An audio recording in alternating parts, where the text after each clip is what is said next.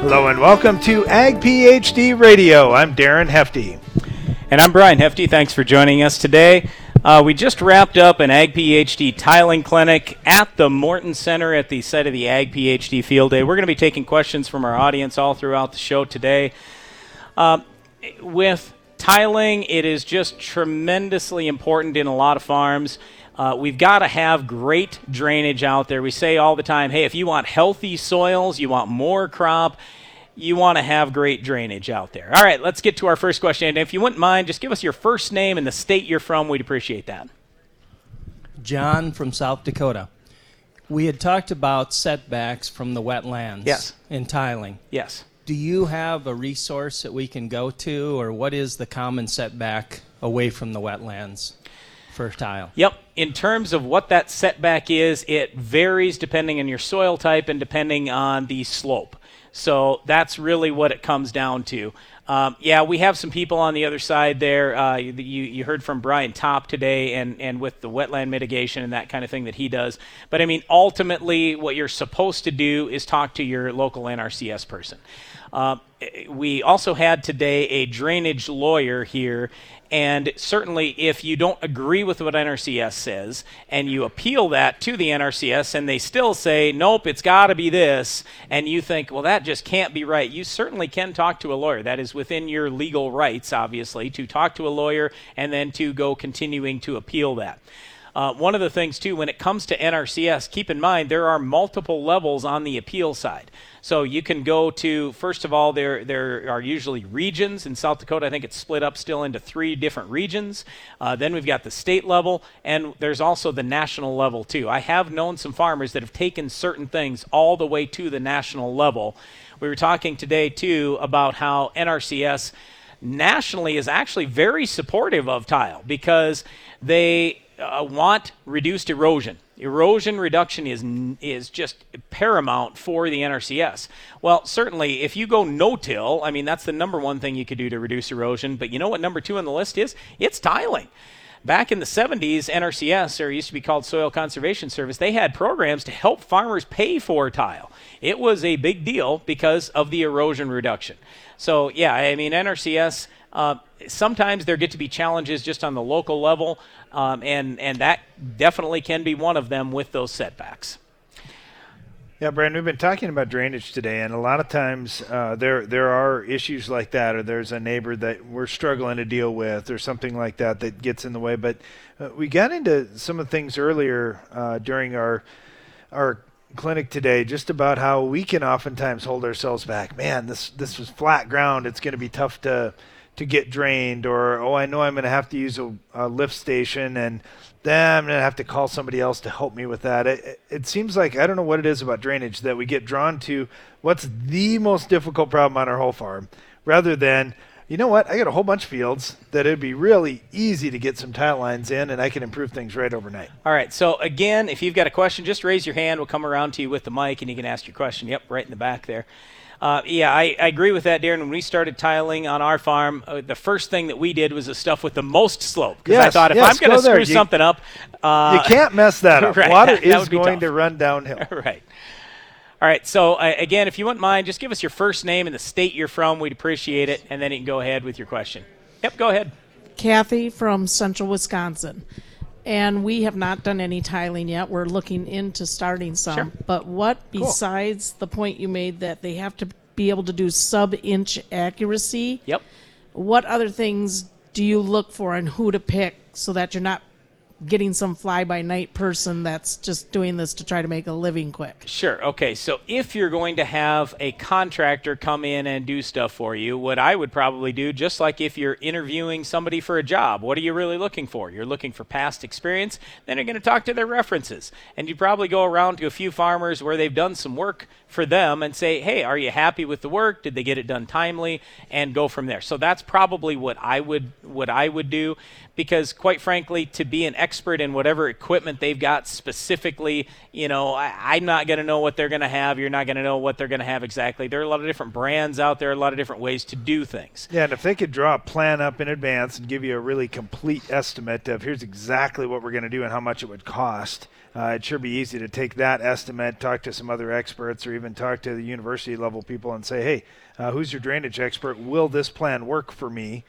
Is there something you'd suggest we add, or is this overkill that we don't need quite that much? And the other thing that I would do is make sure whatever plan gets drawn up that you can expand it. Like I know a lot of farmers in Minnesota that have gone with 100-foot spacing just for the simple fact that, hey, I'm going to put 100-foot spacing in, and then I'll see what it looks like after a couple years. And if I decide I need more, then I'll split those tile lines at 50, or I'll split those tile lines at 30, or whatever I need to do from there. Yeah, the other thing that I would suggest to you is just talk to some other farmers that have put tile in the ground before. I'll bet you that 3/4 of the people in this audience know an awful lot about tile. You can ask just about any farmer out there from Iowa probably, and they'll be able to tell you, oh, yeah, here's what you do for tile. So anyway, plenty of people out there that can give you some good advice. All right, let's get to the next question. Richard from Minnesota, you talked about terraces and reducing erosion. Yep. You said they don't always work. I believe I got erosion places I was going to put terraces in. Is it better just put more tile there, or what's the solution for that? Okay, so solving an erosion problem might take multiple things. But the reason why I say the terraces don't completely solve it is there's going to be erosion, and then the dirt all washes up to the terrace, right? So in where I'm raising the crop, I just lost a bunch of soil.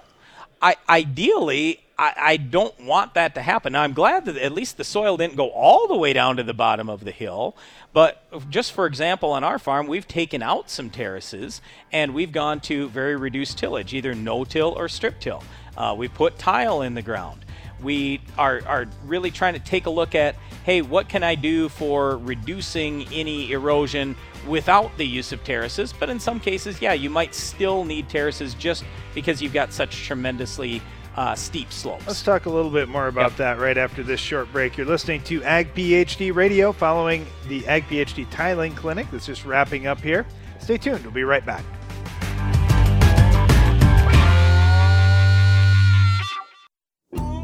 You deserve to have a building that will last for generations. With more than 110 years of experience and thousands of satisfied customers, Morton Buildings is the industry leader you can trust.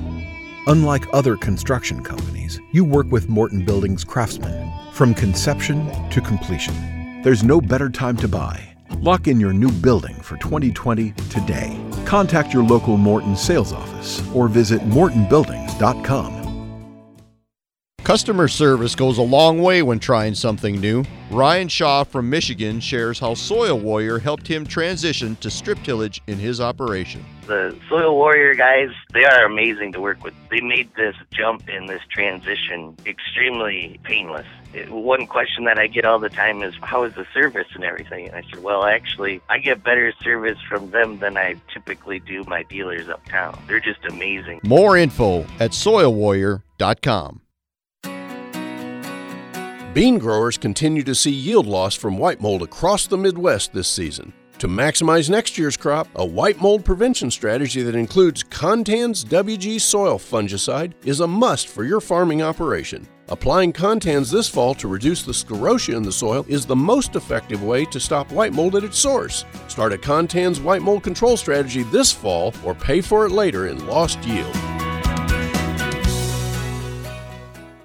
Find your full potential and increase your bottom line with branded generic fungicides from Atticus LLC. Fungal diseases can be devastating, but Acadia, Slant, and Talaris 4.5F from Atticus deliver lasting, broad-spectrum fungi control so your soybeans, sugar beets, and dry beans can thrive. Growers across the region count on Atticus for relevant and reliable products that deliver results every time.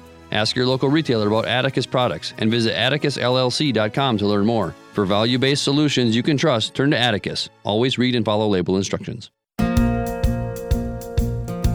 Welcome back. You're listening to Ag PhD Radio, broadcasting from the Morton Center at the Ag PhD Field Day site. That is where we just finished up the Ag PhD Tiling Clinic. And just before the break, Brian, we got a question about terraces, and it's certainly something.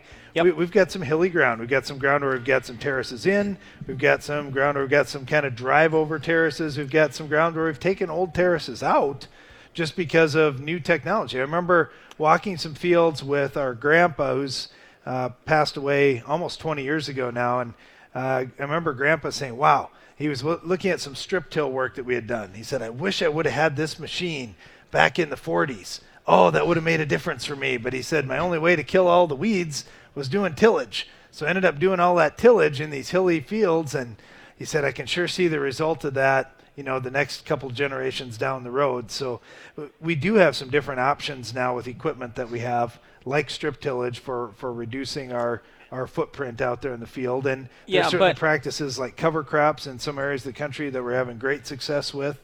There are a lot of things that can be done to reduce tillage. But honestly, I hate terraces because they're hard to farm around and you aren't as efficient when you're farming. So if you have to have them, that's fine. But if we can come up with other ways between tiling, between farming on the contour, going to no-till, yes, in some cases using cover crops, if I can reduce my erosion that way and I don't need the terrace anymore, that's awesome. All right, let's get to our next question in the back there. I'm Doug from South Dakota. I was wondering, you had mentioned earlier talking to the people dealing with like our township roads. Yes. What rules do we talk about, or how do you approach that subject with your township board? Well, the great thing with townships, especially in South Dakota, is it's pretty much all farmers that are on the board. So they're going to understand things in many cases a lot better than, like in my county, for example, we have the city of Sioux Falls. Well, all the county commissioners are town people. They're not farmers. So now I got to explain the basics of farming to these people just to get them to understand that. For the township, in a lot of cases, it's other farmers that are farming around here, and they know some of the drainage issues we've had. They've been here their whole lives. They've known the road issues that we've had. And so just talking to them about, hey, we've got two things here in terms of moving that water. We have culverts, and then we have tile. So like in my case right here, I was giving an example earlier today of where the culvert wasn't placed properly. It's halfway up the hill. So, I mean, technically, yes, should they move the culvert? They should. I didn't ask them to do that, but they really should move the culvert, and that would fix the problem. Well, any farmer is going to know that because that's common sense. Okay. In terms of the tile, what we prefer to do is if we've got that kind of situation where the culvert isn't anywhere close, it's halfway up the hill, hey, you know what, we're going to have to bore underneath that road. We're going to have to get the water to the other side. But in a lot of cases, if the culvert is in the right spot, now all you have to do is outlet at the culvert. The water will go right underneath, and it will get to the other side, and there's no big problem. The water just continues kind of its natural flow. What we're trying to do is keep the water from seeping underneath our road. So we didn't talk about this today, but one of the things that I really encourage farmers not to do is just dump your water in a road ditch and expect the road ditch to carry that water for half a mile. Because now the opportunity for that water to sink in is great. The opportunity for it to sink underneath the road, to have more frost heaves, all those kind of things, they're just much, much higher. What we would encourage people to do instead is take the tile line, that half mile or whatever you have to, bring it right to the culvert, outlet right at the culvert, and then go from there. Now, we've also had situations where, like here in our county, they told us outlet inside the culvert. And I go, what, really? And they said, oh, yeah, we've got an enormous culvert here. You're only putting a little tile line in there. It's not going to cause any problem. But then we know it's made it to there. When we deal with the state, for example, here, and we're working with our state highways, they'll tell us you've got to outlet at the right-of-way. Okay, outlet right there, then it flows into the ditch to the culvert. And by the way, if the ditch starts eroding out, we're going to expect you to fix that ditch to get it back to normal. And I just say, that's fine. I don't mind that. It's no big deal. It'll take me just a few minutes. We have the equipment. It's no big thing. We want to work together with these people. And that's probably the number one suggestion that I always have for anybody. Just talk about it a little bit. And like I say, when it's township people, they know what's going on. They live right there. They're farmers. So just talk to them a little about, hey, what do we think all together here as a group would be best for our road? But in terms of specific laws, they are the law. They're the township board, and they have the right to do almost anything they want to do. So, for example, we've had some townships that have said, you know what, we don't mind if you just plow right through the township road, just patch it back up, and we're fine. Now, I don't like that because there's going to be a little bit of a dip there for maybe 2 or 3 years before everything settles back very well. And, when people are going over that little dip, who are they going to think about that whole time? They're going to think about me that just dug through that. So I go, it doesn't cost that much more. I'll just bore under that road, and then nobody ever knows the difference. No damage to the road at all. And now we've done a good thing, not just for us in our field, but we've done something good for everyone here because that road's going to be in better shape. Anything else you want to know on the township stuff, or that pretty well cover it? Okay. Thank you. Take another question here. Oh, just a second, Doug. You press the button. We got to get his mic on for him. All right, here we go. Doug from Jackson, Minnesota. Yeah. And I'm switching from 30-inch to an 18-inch row bean. Okay. And you had one of the Ag PhD programs you mentioned a bean with upright branches. Yes. Yeah. And I want to plant the enlist bean in last week in April, first week in May. Yep. Okay. Great. Which one's going to work the best for that? That's a great question, and there are obviously lots of different varieties out on the market today. And the good thing I like about some of the enlist genetics, it seems like in general we've got shorter, more upright branching compared to some of the other traits on the market today. They've kind of bred in for a little bit shorter plant, which is going to work well for you because with those upright branches, you're still going to be able to catch sunlight down that plant in those narrow rows. That gets to be one of the challenges. People think that it's there's going to be a lot of plants competing, or maybe I'm spacing out my plants so they'll be better able to compete. I just look at, are we going to get sunlight down that plant to feed those lower branches? Because each trifoliate is going to feed the pods at that node. If we can get sunlight down because we've got some upright branching in those narrow rows, that's good. Also, I know Brian's focused on disease. We were talking about a field white mold earlier that, this valley is really struggling with white mold, and one of the reasons it was poorly drained. Yep. We're at the tiling clinic, so we're talking about fixing that. But I would say that too. If we get more upright branching, typically we have a little bit less disease, not always. I can talk to you over one of the breaks about what we're seeing in some of the trials around the area. And specific varieties. But the big thing here is a lot of farmers in our region now have gone from narrow rows, 10-inch or 15 or like you say 18, back to 30-inch rows just so more air gets through there and they have less white mold. So as we go south and it's warmer, white mold's less of an issue.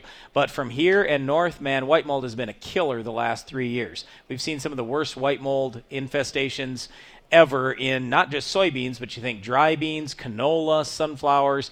It's been a real challenge. All right, let's get to the next question here. Colt from South Dakota. I wonder if you guys had any tips or tricks on finding old tile lines. Ooh, that's a question we get a lot, and I had a farmer I was talking to during one of the breaks, and he was talking about some really old tile lines that are out there, and I said, I don't have any great advice. Other than this, one of the things that we have seen over the last few years, since people have drones now, and, there are also a lot of aerial pictures done, but especially with the drone, you can do it yourself. When the frost is coming out of the ground, the frost comes out of the ground first where the tile lines are. And that's a good indicator, too, when we were talking today and just talking about the benefits of tile. Your soil is going to warm up sooner. You can plant earlier. But, yeah, I have seen many aerial photos from guys, and you can see exactly where all these tile lines are at when that frost is coming out of the ground. Now, it might take a little bit of work because you might have to go up several days with your drone or something and take some pictures. But that's one of the best ways. Now, we've gone out, with probe and stuff and, tried poking around and everything. But, yeah, I'd encourage you, get a drone, take some pictures early in spring. The frost's coming out. We are broadcasting live from the Morton Center at the Ag PhD Field Day site following an Ag PhD tiling clinic. Stay tuned. We'll be right back.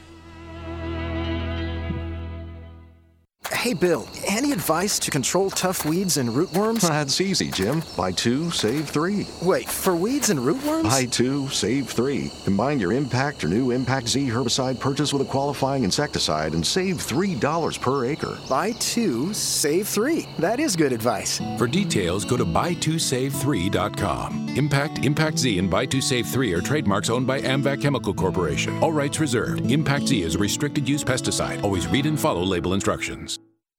You need a powerful herbicide to fight the war on weeds. Bellum is Rotam North America's mesotrione herbicide, and it fights against the annual broadleaf weeds attacking your cornfields. Winning this battle means higher yields, lower cost to you, and maximized profitability. For long-lasting residual weed control, check out Evinco, Vilify, and our newest mix, Rixa. For application, flexibility, and season-long control, that's Evinco, Vilify, and Rixa, powered by Bellum. For more information, visit bellumherbicide.com. That's BELLUM herbicide.com. How do you know when to run your grain bin fans? There's an app for that. With the Steps GMS app, you can manually turn your fans on and off from your smartphone. You can also configure the Steps GMS app to automatically turn fans on when the humidity or temperature is ideal to keep your grain in top quality condition. Save yourself some time and take the guesswork out of managing your stored grain with the Steps GMS app. Contact us at stepsgms.com for more information.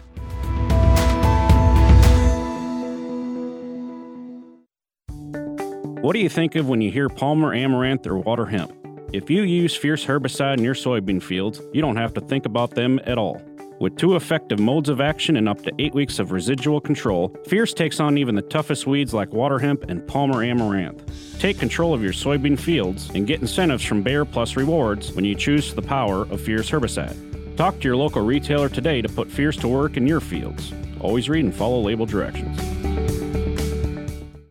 The last thing you want after harvesting your grain is to spoil it before it goes to market. The Grain Temp Guard from Farm Shop MFG is a low-cost bin monitoring solution that tracks temperature and humidity and alerts you when conditions exceed safe thresholds. Visit farmshopmfg.com. We started utilizing the Dual React system this year. You can adjust your speed and it automatically adjusts your sprayer tips. So you can slow down and you aren't building up huge droplets, or you can speed up and you're not throwing a mist that's drifting. Hypro, helping you spray better. Revitec fungicide from BASF has been specifically developed for the selective soybean grower who doesn't compromise. If you think good is good enough, if you're okay with just achieving rather than overachieving, if average is your goal, this is not the fungicide for you. Revitec fungicide, brand new chemistry, 3 no-excuse modes of action, 0 modes of compromise. Sounds like the fungicide for you. Revitec fungicide from BASF. That's smart. Always read and follow label directions.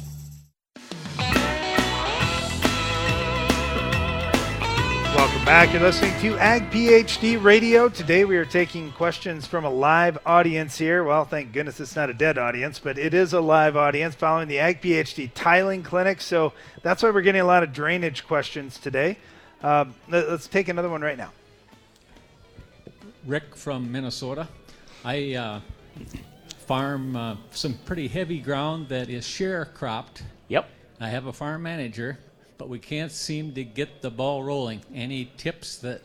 So explain that a little more. You've got a farm manager for the landlord?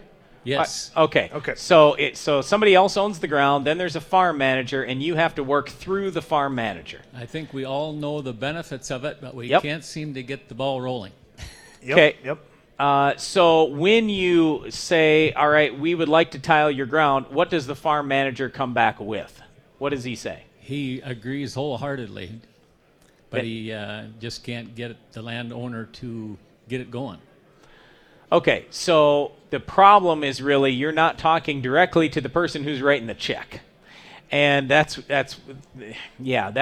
challenge. So is it a 1-year deal? Is it a year-by-year lease, or do you get a multi-year lease? It's kind of a 1-year lease, but it just continues. So I would say it's multi-year, actually. Yep. One of the challenges that I had personally when we were trying to get some of this tile stuff done is some of these landlords I was working with were 90 years old. Okay, well, a lot of times when they're 90, they just say, "I don't even want to make any decisions anymore. It's fine. I'm just gonna leave it. I don't know." So in some cases, I had to work through their kids, And it took a lot of time to talk to the kids, to the actual person that owned the land. And so usually what I advise people to do is go right to the person that's got the money, right to the person that's got the land, and try to work that through with them. But how I ended up getting through to some of those people is I just said, look, you've got money right now. It's sitting in the bank. And in one case, I knew exactly what they had, and I knew exactly what they were getting for interest. And I go, hey, it's only earning this. How about this? If we take some of that money, invest it in the ground, your ground's going to be worth more money. And by the way, this actually did turn out because the lady passed away. Eventually, Darren bought the ground, paid a crazy price for it compared to what it was worth. Seriously, the ground really went up in value when it got appraised and everything else. They're like, well, it's got all kinds of tile in it. Now it's worth this. So anyway, I would just pitch them on, hey, now your ground's going to be worth more, and we're going to go up in rent. So every year you're going to be collecting more money on that. And so in many cases, that is all it took for us, and we got that through. But it took time. So with a lot of the people that just got done farming and then we were renting their ground, I mean, they understood it. It was a 20-minute conversation, and it was over. For those types of situations when I had to work through the kids and her and everything else, and I'm going, oh my goodness, this just, for me, I want stuff done quick all the time. And it took I had to work for 3 years on one of the projects, just continuing to talk to them. So that's why when we show up at these things and you see tile going in the ground, I always tell people, put the tile in the ground is a piece of cake. You can do that yourself. There's nothing to that. I mean, even an 80-acre field pattern tiled, I mean, we can do that whole thing in 3 days ourselves. It's no big deal. The big deal is getting all these approvals, especially when you're working with a landlord. Now, the other approach certainly would be, you could always propose to them, hey, can I have a 5-year lease, 10-year lease, something? I'll spend the money on the tile. Your ground's going to go up in value, so there's no risk for you, and I just want to farm it long term so I can recover some of that money. I don't like that method as well because you've got a lot of risk yourself, and you just put a whole bunch of money out, and you didn't increase your net worth at all. All you did is locked in ground for X amount of time. So I prefer it the other way, where we talk the landlord into spending the money because they're the ones that get the value. That land is absolutely worth more. Like here in South Dakota, and I know it's the same way in Minnesota, you show up at an auction, and I can promise you if there's tile on the ground, the auctioneer tells people. Here, they tell them about 20 times during the auction, there's tile here, there's tile here, there's tile here, and it does ratchet up the price. All right, let's take another question here. Dennis from Kentucky. We haven't tiled much, but we tiled about 20 years ago and went back later to expand it. And in like 5 years, the rodents had burrowed down for water in the dry season, and our tile was full of holes. Is that a common thing? Well, not here, it's not. We're protected by about 6 feet of frost a lot of years, so... No, I haven't really heard a lot about that, I guess, with rodents getting it. I know certainly with shallower things like subsurface irrigation, that kind of thing, it's more commonly a problem. Haven't heard that about tile, though. Yeah, we absolutely have heard that about tile, and in a lot of cases, especially as you go south. Oh, yeah. Not up here is what I'm saying. No, yeah. Up here, you'd see more rodents trying to burrow or to get into the outlets. So we put covers on so they can't. Yep. But, yeah, I mean, how you're going to solve that, what a lot of people have told me is start using anhydrous again. They don't like that very well. That does seem to either repel them, kill them, whatever. Beyond that, I don't know that I have any real great answers for you. Certainly we have some pesticides, not a lot, that can kill rodents, but we do have some normal pesticides that we might use on the farm. Yeah, one of our challenges anymore is we have so much safe stuff. I mean, you go out and use the soil insecticides like Force or Aztec or those kind of things, they're never going to kill a rodent. They're not. They're very safe to humans and animals compared to the old stuff we used to use. I'll tell you what, you go out there with a bunch of Thimet or something and, you got a lot of dead stuff in that soil. So you certainly could go back to some of those kind of products. Thimet is available yet, and like I say, anhydrous. People talk to me about that from time to time when they're starting to have those issues. Beyond that, I don't know that I have a lot of super great ideas other than maybe asking more people to come out and hunt rodents on your ground. I don't know. All right. Put the tile line deeper, you're saying? Yeah, because were a lot of those at 3 feet then? Yeah, right. Yeah. You certainly could go down a little bit deeper with your tile lines too. All right, let's go to the next question. Connor from Minnesota. You guys talk about micronutrients yeah. A lot. Yep. And for like sulfur and boron, more leachable ones, yes. Do you guys have like a dry program to build those up? And do you worry about leaching at all, or do you do a lot of liquid?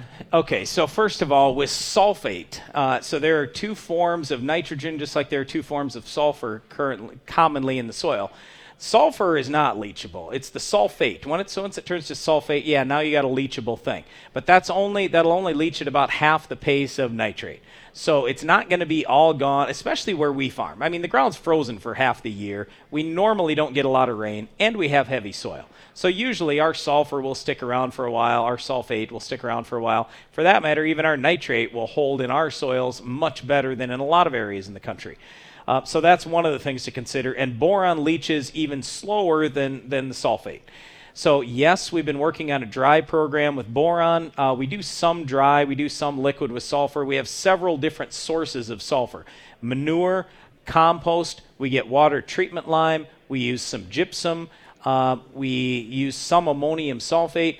So there's 5 right there that I'm just thinking of off the top of my head. We'll do some liquid together with our liquid nitrogen. Go ahead. Yeah. And the other thing too, Brian, is we've been working on building up organic matter levels in our soil. Right. And that does the best job of holding negatively charged leachable nutrients. Yep. So the sulfates, nitrates, boron, those types of nutrients, if you've got a decent level of organic matter. So that is something that doesn't change overnight. It's not like, I've got only 1% organic matter, I want to make it 10. But it's something over 10 years, 15 years, 20 years, you can all of a sudden go from 1 to who knows what, 4 or 5. But the good news, like with sulfur and boron, they aren't very expensive. You can absolutely jack your levels just instantly if you want to. And the key thing, though, is, okay, what are we going to spend and what can I expect for a return? And if I don't have some of the other things taken care of, and that's why we start here with drainage. That's why our tiling clinic was the first of these 3 days of workshops. We're going to talk drainage first, because if you don't have your drainage fixed, then you're wasting your money on really going for high fertility, because you're never going to reach those yields anyway. So I'd look at drainage, then I'm going to look at, hey, how's my soil pH? Then I'm going to start looking at potassium and phosphorus, and then I'm going to work my way over to the sulfur and micronutrients. But yeah, if I've got all these other things fixed, sulfur, boron, tremendously important. We'll get right back to more questions from our live audience here right after this. When looking for someone to help with your risk management, a key component to look for is patience. Patience to bring you along in the process at your own speed. Patience to learn about your operation. And patience to not only discuss what strategies may be effective for your plan, but why they would be effective. That's the strength of Grain PhD. I'm Darren Hefty. When you're ready to become more engaged in your risk management, Grain PhD can assist you with that process. Visit grainphd.com to learn more. Using N-Serve nitrogen stabilizer with fall fertilizer applications keeps nitrogen available into the spring for maximum crop growth. Field trials in Iowa show N-Serve delivered an average revenue increase of $22.96 per acre, and N-Serve is the only recognized nitrogen stabilizer product in the Iowa Nutrient Reduction Strategy because it reduces nitrate leaching. That's max profit in an environmentally sustainable way. Calculate your field's profit potential at nitrogenmaximizers.com. White mold, sudden death syndrome, root rot. If you raise soybeans, it may seem like you have all the cards stacked against you when it comes to disease. But did you know there is a new cost-effective seed treatment which can help prevent all 3? Heads Up Seed Treatment offers a new proactive approach for dealing with fungal and bacterial diseases. Compatible with other seed treatments, hedge your bet against disease this spring. Ask your dealer for Heads Up today. To locate a dealer, visit headsupst.com. What do you think of when you hear Palmer Amaranth or water hemp? If you use Fierce herbicide in your soybean fields, you don't have to think about them at all. With 2 effective modes of action and up to 8 weeks of residual control, Fierce takes on even the toughest weeds like water hemp and Palmer Amaranth. Take control of your soybean fields and get incentives from Bayer Plus Rewards when you choose the power of Fierce herbicide. Talk to your local retailer today to put Fierce to work in your fields. Always read and follow label directions. You know, a healthy crop is required for your best results. Simply put, balanced crop nutrition pays. AgroLiquid fertilizers have the research, technology, and products to deliver those results. We also have an outstanding team of field agronomists ready to help you with your fertility decisions. AgroLiquid can help you maximize your yield potential effectively and economically.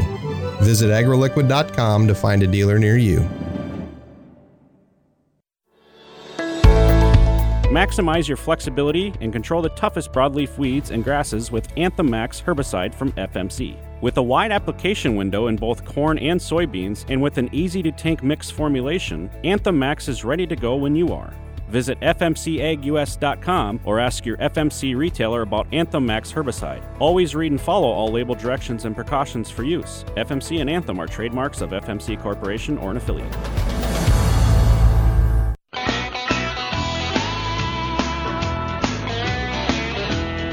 Welcome back. You're listening to Ag PhD Radio. We're broadcasting live following an Ag PhD tiling clinics. We've got an audience here asking some questions. We were just talking a little bit about fertility, and if you're interested in more fertility information, we've got a couple other clinics coming up this week. Tomorrow we've got a weed, insect, and disease clinic, and on Thursday we've got one about soil fertility, and we'll be talking about a lot of those same things we were just discussing here about some of the leachable nutrients and what are good ways to build up your soil. All right, so let's get to our next question here. Go ahead, sir. Howard from Iowa. We planted alfalfa or have alfalfa fields, and when we spray our alfalfa fields and we hit a dry year, we have to unplug a lot of our tile lines.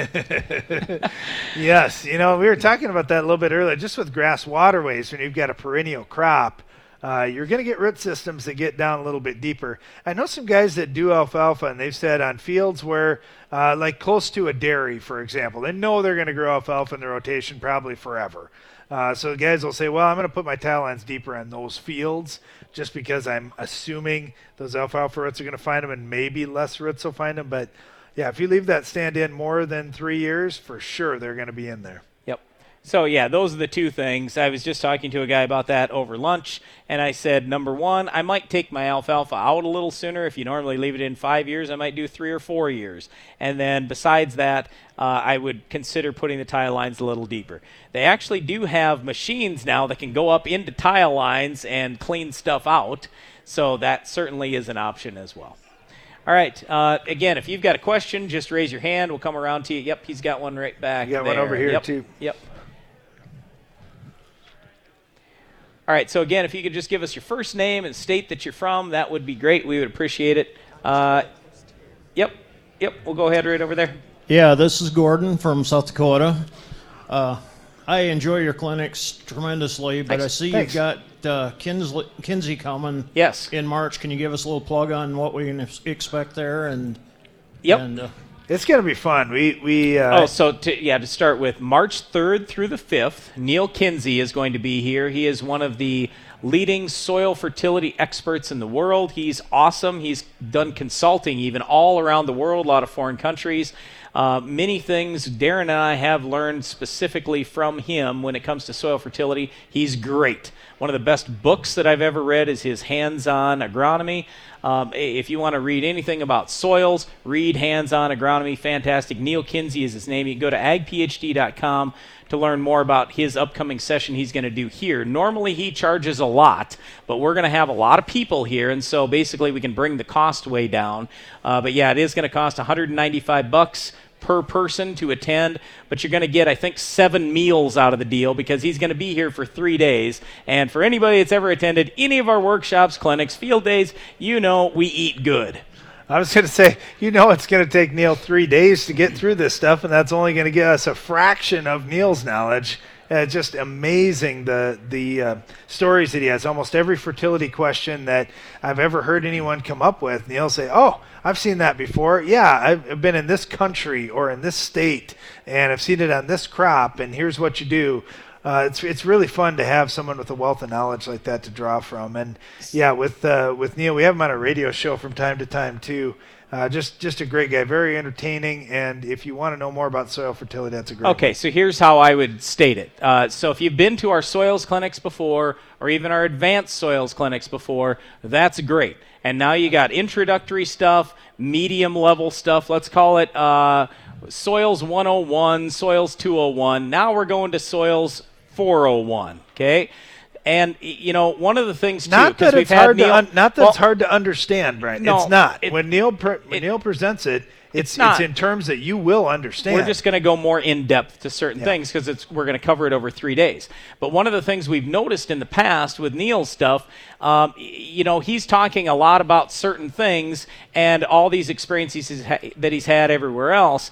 What we really want to get to, and Darren and I are going to be more involved in this, just being kind of moderators with it, to say, all right, specifically, how do you handle this? Specifically, we've got this issue here. Specifically, we've got these farmers who are attending that have this problem. How would you solve that, Neil? What should we do? Also, we really have been encouraging people. We've been talking about this session coming up for the last year almost. And we just said, hey, if you wouldn't mind, send soil tests into your normal lab and send Neil a couple, 3 of your soil tests too. So now when he shows up, you've got the comparison of his stuff and how he would recommend it versus what you normally do. And let's just compare those things back and forth a little bit. But yeah, it's going to be awesome. I would just say, I think Neil's probably 72 years old now, but he'll get up and literally he'll stand behind a podium. He likes to do that. And he'll stand there. And if I don't tell him he's got a break, he would literally stand there and talk all day. He's so excited and passionate about soils and fertility, and you're like, this is not the most exciting topic in the world, but to that guy, it is. He's awesome, and he's got fantastic, great stories and specific things to say. Okay, we had this problem. Here's exactly what we did. Here's how it panned out in 5 years, 10 years, 20 years, because he's been around forever. All right, I'm going to add to my comment about Brian, and I said, well, my reason, Brian, that we were doing the drainage tile clinic first in 3 days in a row with different clinics is that it might take Brian 3 days to get done talking about tiling. Brian's so excited and passionate about drainage. I think he's that passionate about Neil Kinsey too. Boy, he likes Neil. I'm amazed we got done in 10 minutes with that, Brian. Let's jump into another question here. Wesley from Kentucky. I've got a 2-part question, I guess. Like my dad was saying, we have problems with tiles, the rodents. Is a failed tile line better, worse, or the same as no tile line? And also, at what percent slope do you need to worry about the velocity of the water becoming a problem when it gets to wherever it's going? Okay, so is a failed tile line better than no tile? And it all depends on where the tile line fails. If the tile line fails right in the middle of your field, it creates a big wet hole right in the middle of your field, you're probably not going to like it real well. If it fails at the end of your field or out in the ditch or somewhere down the road, no big thing. But I will say, you look at a lot of the old clay tiles that were put in. Okay, what really were those? How did the water get in? It wasn't all the perforation stuff and everything else. It was some of the separation between these different lines. So the point is, if there's something in that ground that can help carry some of the water away, that's a heck of a lot better than nothing. So yeah, absolutely. I'm still going to keep putting tile in it, and if I'm in your boat, I'm just going to try to figure out some way to get those rodents to stop destroying my stuff. In terms of the other question and the velocity of the water that's coming out, I assume you're talking about the outlet specifically, or what are we talking about there? Okay, yeah, so it's the outlet. And so we've had this too where, okay, the water's coming at such a pace and then it kind of erodes that little dip there. So we've had it where we poured cement right there. We've had it where we had to do dirt work and we put in a better waterway there during the dry time. So, hey, when the water does come, it doesn't totally cut stuff out. But yeah, I mean, it's really quite frankly a trial and error thing. I don't have any exact thing to tell you there. You just got to look at your situation and what you're trying to do. But all I'm saying here is yes, we do need to come up with a plan, because we can't obviously have stuff getting cut out, especially if it's right before a culvert. That happens a lot of times with us where we're outletting right at a culvert. Okay, now the water's digging out. Well, all of a sudden then the water's below the culvert. Well, now the water could technically seep under the road. Well, we can't have that. So that's we mentioned it several times today, but getting all this work done in advance, talking to NRCS, talking to neighbors, that's what takes the most work. Then you put the tile in, that's a piece of cake. But the thing that I think a lot of people forget, or the thing that people don't really think much about if they've just started tiling, is the maintenance afterwards. Our dad's originally from Iowa, and in that area they have all these great big county main tile lines, and what they do is you get charged tax if you're in that watershed. And the point is they have maintenance money. So maintenance can be done in these great big tile lines. It's kind of the same thing when you put tile in on your own farm. You got to have a little bit of money in the budget to at least go out, and a little time in the budget to at least go out and fix up some of those things, because things are going to happen, especially the last 2 years when we've had double normal rainfall in our area. A lot more things have happened negatively than we wanted to. We'll be right back after this. Stay tuned.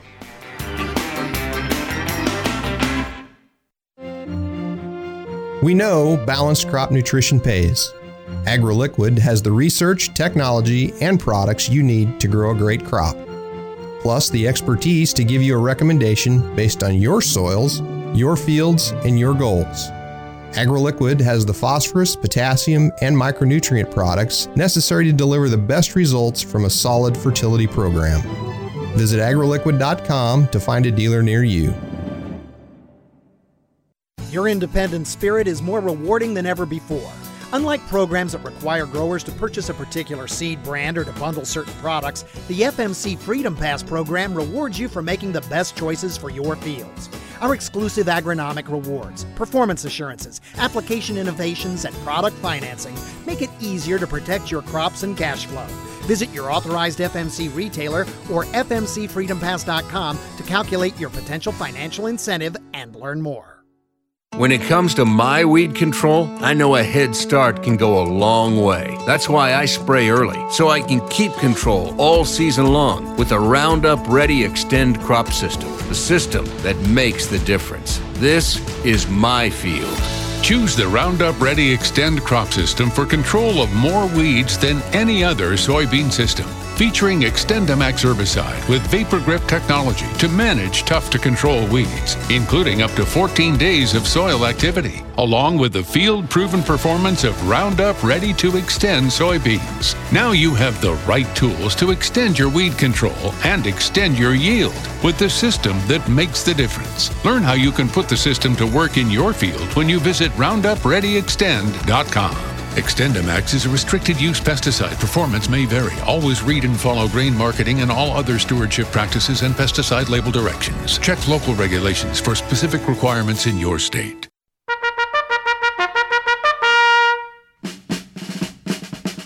Clean fields and higher yields start with a strong battle plan. For soybean growers, there's no stronger ally than Sonic herbicide. When applied pre-emerge, Sonic is proven to defeat yield robbers like water hemp, mare's tail, and giant ragweed. With long-lasting residual control, it keeps fighting to defend your field from invaders. Visit battleweeds.com to plan your attack against weeds. Always read and follow label directions. Sir, yes, sir! How much yield and profit did you lose the moment you put your seed in the ground? A poor stand at planting keeps your crops from reaching their yield potential, and closing the seed trench behind the planter is essential to establishing a good crop stand. The Germinator Closing Wheel from Farm Shop MFG is here to give your crop the strong start it needs for maximum yield. Act now to receive an early order rebate plus free shipping. Get ready for spring planting with the Germinator Closing Wheel.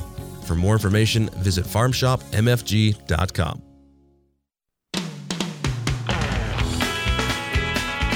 Welcome back. We're wrapping up the Ag PhD Tiling Clinic. We're taking questions from our audience here. Let's dive right back in. Riley, you came all the way down here, and you hadn't asked a question. I was like, man, when are we going to hear from Riley? Sure enough, you don't disappoint.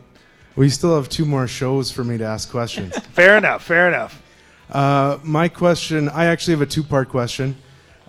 Our ground is very flat, so we've done a lot of work with surface drainage. Yep. And how should I incorporate surface drainage into my tiling plans?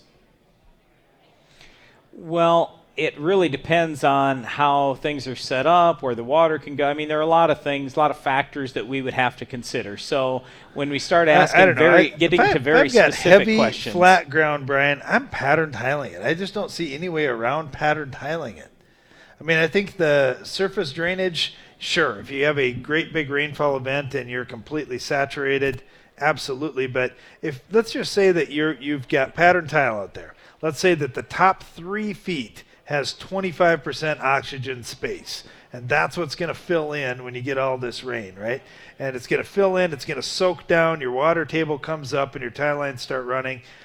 You know, if you're soaking in most of that rain in a half-inch rain, an inch rain, maybe an inch and a half rain that happens over half a day, no problem. It's the 2-inch rain that happens in 30 minutes where that surface water is going to be running off on that surface drainage. And for that, I mean, I don't know that it really impacts your tile design at all. I'm still going to want to have pattern tile out there. Okay, so here's where I'm going with this.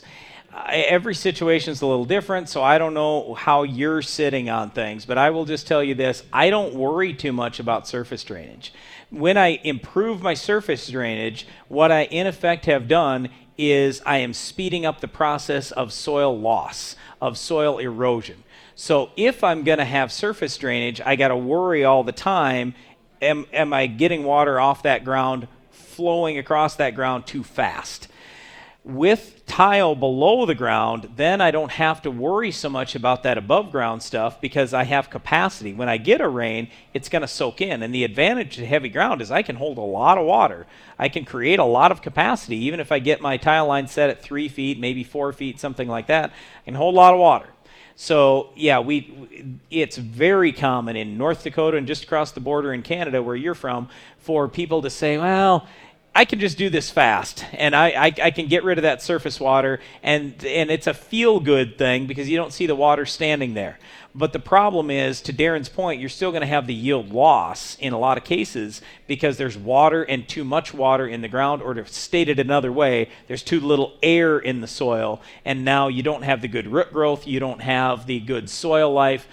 It's a real concern. The challenge, though, with flat ground, obviously different than some of our rolling hills, you can't just fix it for $100 an acre. It's going to cost money. And that's part of the reason why we talk so much about doing some of your own tiling. And even if you want somebody else to come in and put the main lines in, you could run out there with little 4-inch lines and do all that work yourself, save a lot of the cost of it, and now you can afford to get that whole project done. Also, you're much younger than Darren and I, especially me. And, when you get to the age that I'm at in my early 50s, well, we've been farming for a long time. We've got equity built up.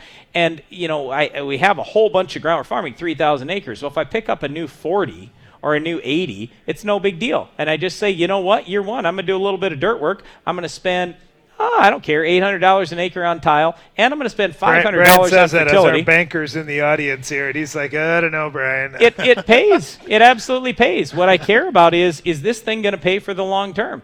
Okay, so, and by the way, in early 50s, I'm still considered a young farmer, right? Still below average on the age of the farmer, right? But the thing is, you think about when does the ground change hands? A lot of times it doesn't change hands till people get in their 70s, 80s, 90s. Well, I got lots of years left to recover that money, and what we found is tile usually recovers pretty fast. And it makes the ground more valuable. But yeah, if you've got flat ground, you might have to do what we did and put in a little bit deeper lift station to create a little more slope to get the water moving a little faster, get it out of the field quicker.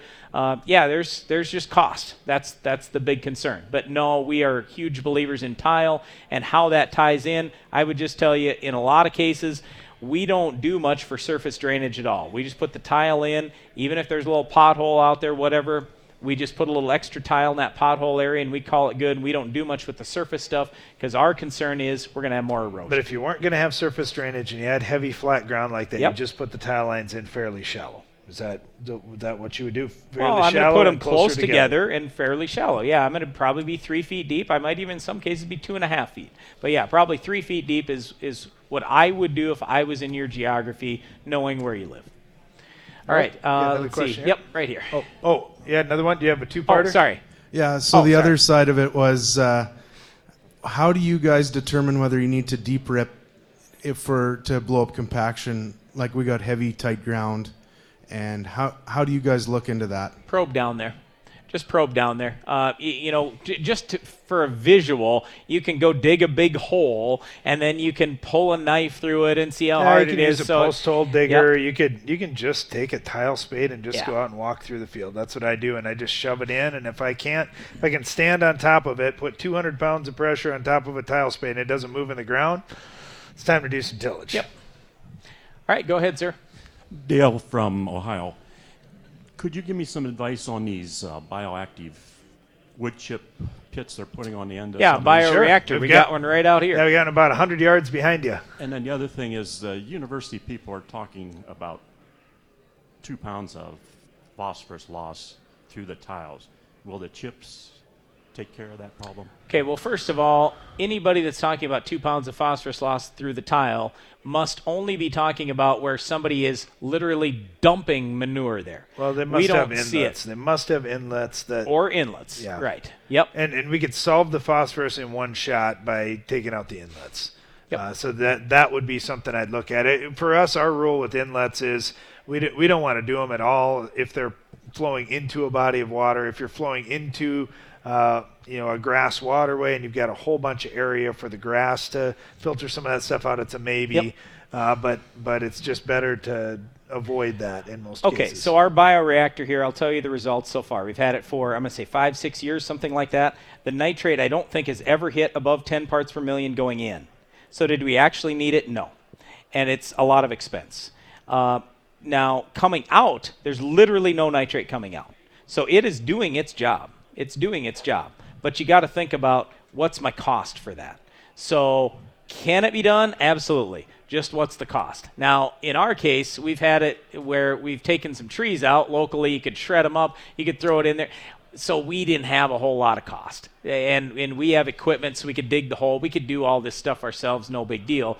But I can tell you the results of it have been excellent. It's just that what we were putting in, because we were apparently we must have been doing a fairly decent job on the nitrogen management because we never had it go above 10 parts per million going in. I think we got time for one more question here.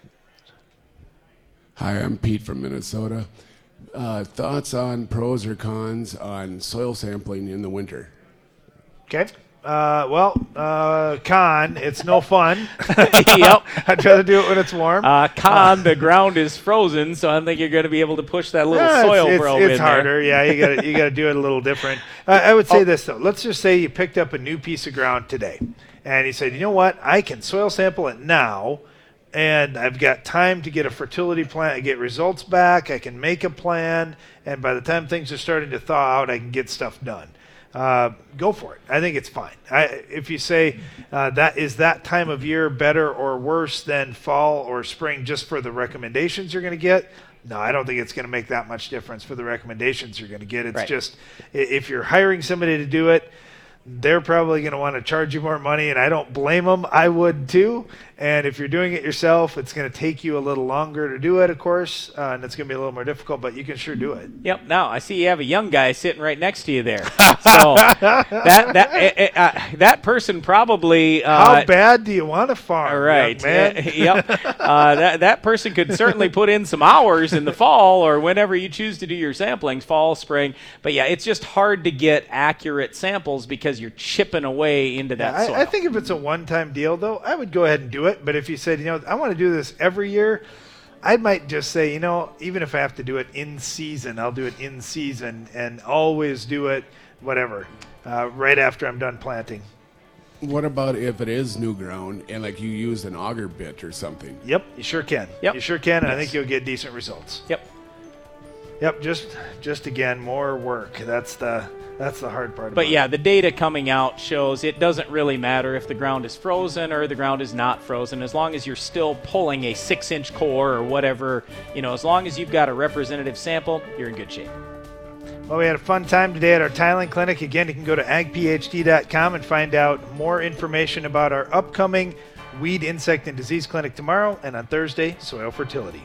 Thanks for listening to our show today. Be sure to join us again each weekday for more Ag PhD Radio.